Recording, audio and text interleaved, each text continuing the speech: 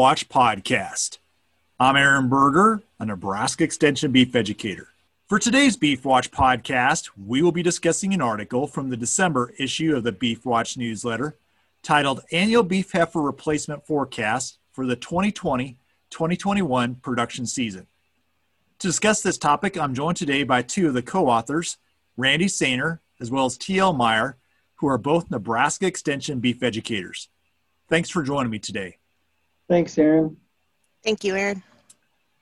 Randy, T.L., before we really dive into the meat of this article, lay out for us a little bit the purpose behind this modeling that you talk about in the article that really looks at, I think, a couple different things. First is it looks at what can you afford to pay for replacement heifer based on projected prices going out for the next 10 years, and what are the things that impact that? Share with us how this model's kind of been developed and designed, and what are some of the information that's behind it? So the model's designed for a producer to know that, if you know your annual cow cost or your cost of production per cow, you can put that in there, and then it looks at different levels of replacement rates and how that affects your profitability on the ranch, and then how much can you pay for that replacement animal. So the big thing you need to know if you're looking at this is what are your replacement costs or rates, and then what is your cost of production. So if you know those two things, this can help you it kind of helps you find a line. We're assuming that you're selling cows as call cows, not bred cows. And so that would make a difference in your conclusion. But what this model does is it looks at different replacement rates and like I said, different cost of production. And what it tells you is it kind of gives you a guideline of where that break-even level is. So what we find in this model is, low cost production and low replacement rate, meaning that your cows last longer in the herd before you call them. You can afford to pay more money than for a producer that's a higher cost and has a higher replacement rate. The other thing it looks at is calf prices in the future. So we use the Missouri FAPRI estimation for their 10-year baseline study, which that does, it tells us 10 years of prices. Now, remember, it's just a prediction of what price they're going to do. It's not 100%. So this just gives you kind of a guideline. And the difference it makes is last year we had lower calf prices looking at 20 and 21. This year's baseline has 21, 22 with a lot higher prices, which mean that you could pay a lot more for that heifer this year than what our prediction showed last year. Randy, walk through with us the different levels of annual cow cost or cost of production that are in this model, just to kind of give a benchmark or a big picture view of high, low, and kind of medium cost production as it was run through the model. So our low was 716.16, which is a pretty low cost of production. Our average was 780.50, and FAPRI come in just a little less than that. So we were really close to the FAPRI cost of production that they used for our average. And then the high would be 831.20, which would be a higher cost of production. And I know there's producers that probably have $900 cost of production, and there could be some of $1,000. But we just use those three, and you can adjust with some of our tables to where yours are at. As we look at those cost of production, there's not as much range between those as we might sometimes think there is among producers. I mean, if you look at the low one, came in at $716. The high one, $831. That's roughly a $120 difference in cost of production between those two groups.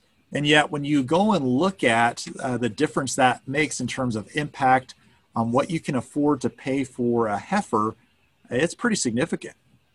Yeah, it's if you look at the difference in cost at the same replacement rate, it's around $300 difference from what you can pay between low, medium, and high. So high is $600 less than the low, and the average was about $300. So you can see that costs can really affect what you can pay for that effort. And that's why we always try to get producers to watch their cost of production, because it does affect other things in the operation. The other thing that jumps out at me is just how significant replacement rate is in this model as well. You know, a 14% replacement rate, that would be pretty low for most herds. I would say it's probably 17, 18 would be more common in Nebraska. But you break that out by 14%, 20, and 28%. And again, holding cow costs the same, when you look at the difference in replacement rate, it really changes also significantly what you can afford to pay for that replacement. Yeah, it's about $400 difference between the 14 and 20. So yeah, it is significant.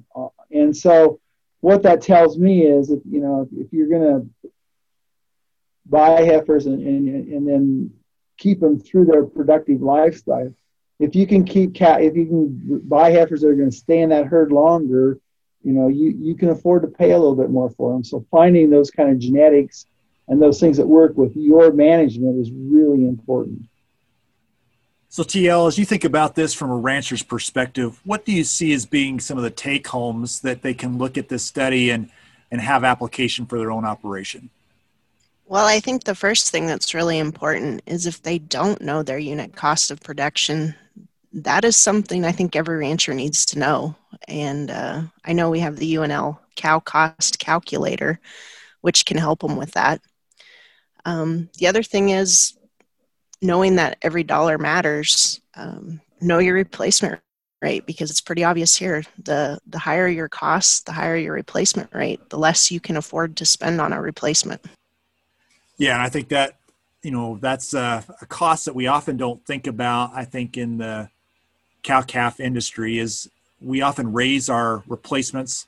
We develop them ourselves. And so sometimes the cost of getting that heifer into the herd, some of those costs are a little bit hidden, I think. It's a little different than going out and writing a check for a bred heifer. But whether you're developing them yourselves or you're going out and buying them, that's a pretty big deal in terms of impact to your cost of production. Agreed.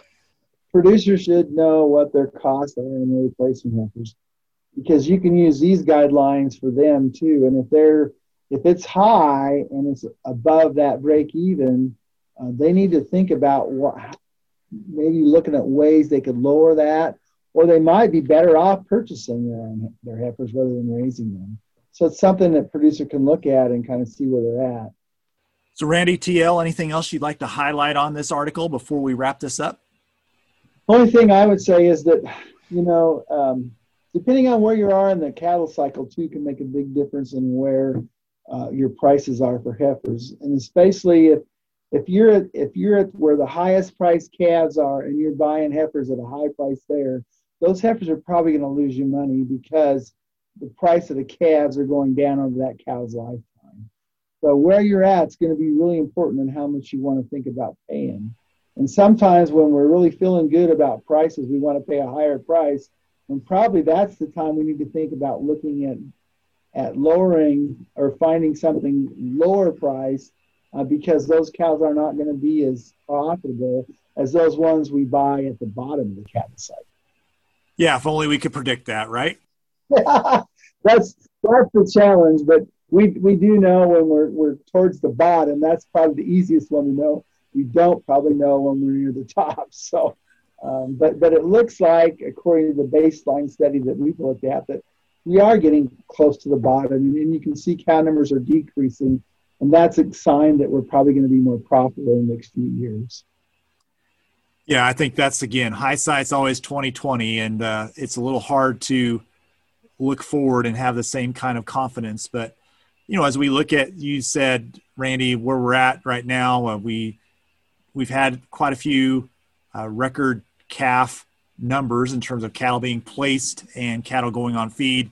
We're seeing less heifers being retained and cow numbers starting to decrease. And historically, that would be a signal that we're probably going into a time when cow numbers are going to begin to decrease, and with decreasing cow numbers is reduced production of calves, which then often results in higher priced calves. So it's a challenge, I think, in the industry. I think it's a challenge for us to think about managing that, but that's right. I think it's important to think about where you're at as you think about replacements. Well, Randy TL, thanks again for joining me today. Thanks, Aaron. Thank you. For more information on the article that was discussed in today's Beef Watch podcast, I'd encourage you to visit the beef.unl.edu website. Again, the title of the article, Annual Beef Heifer Replacement Forecast for the 2020-2021 production season.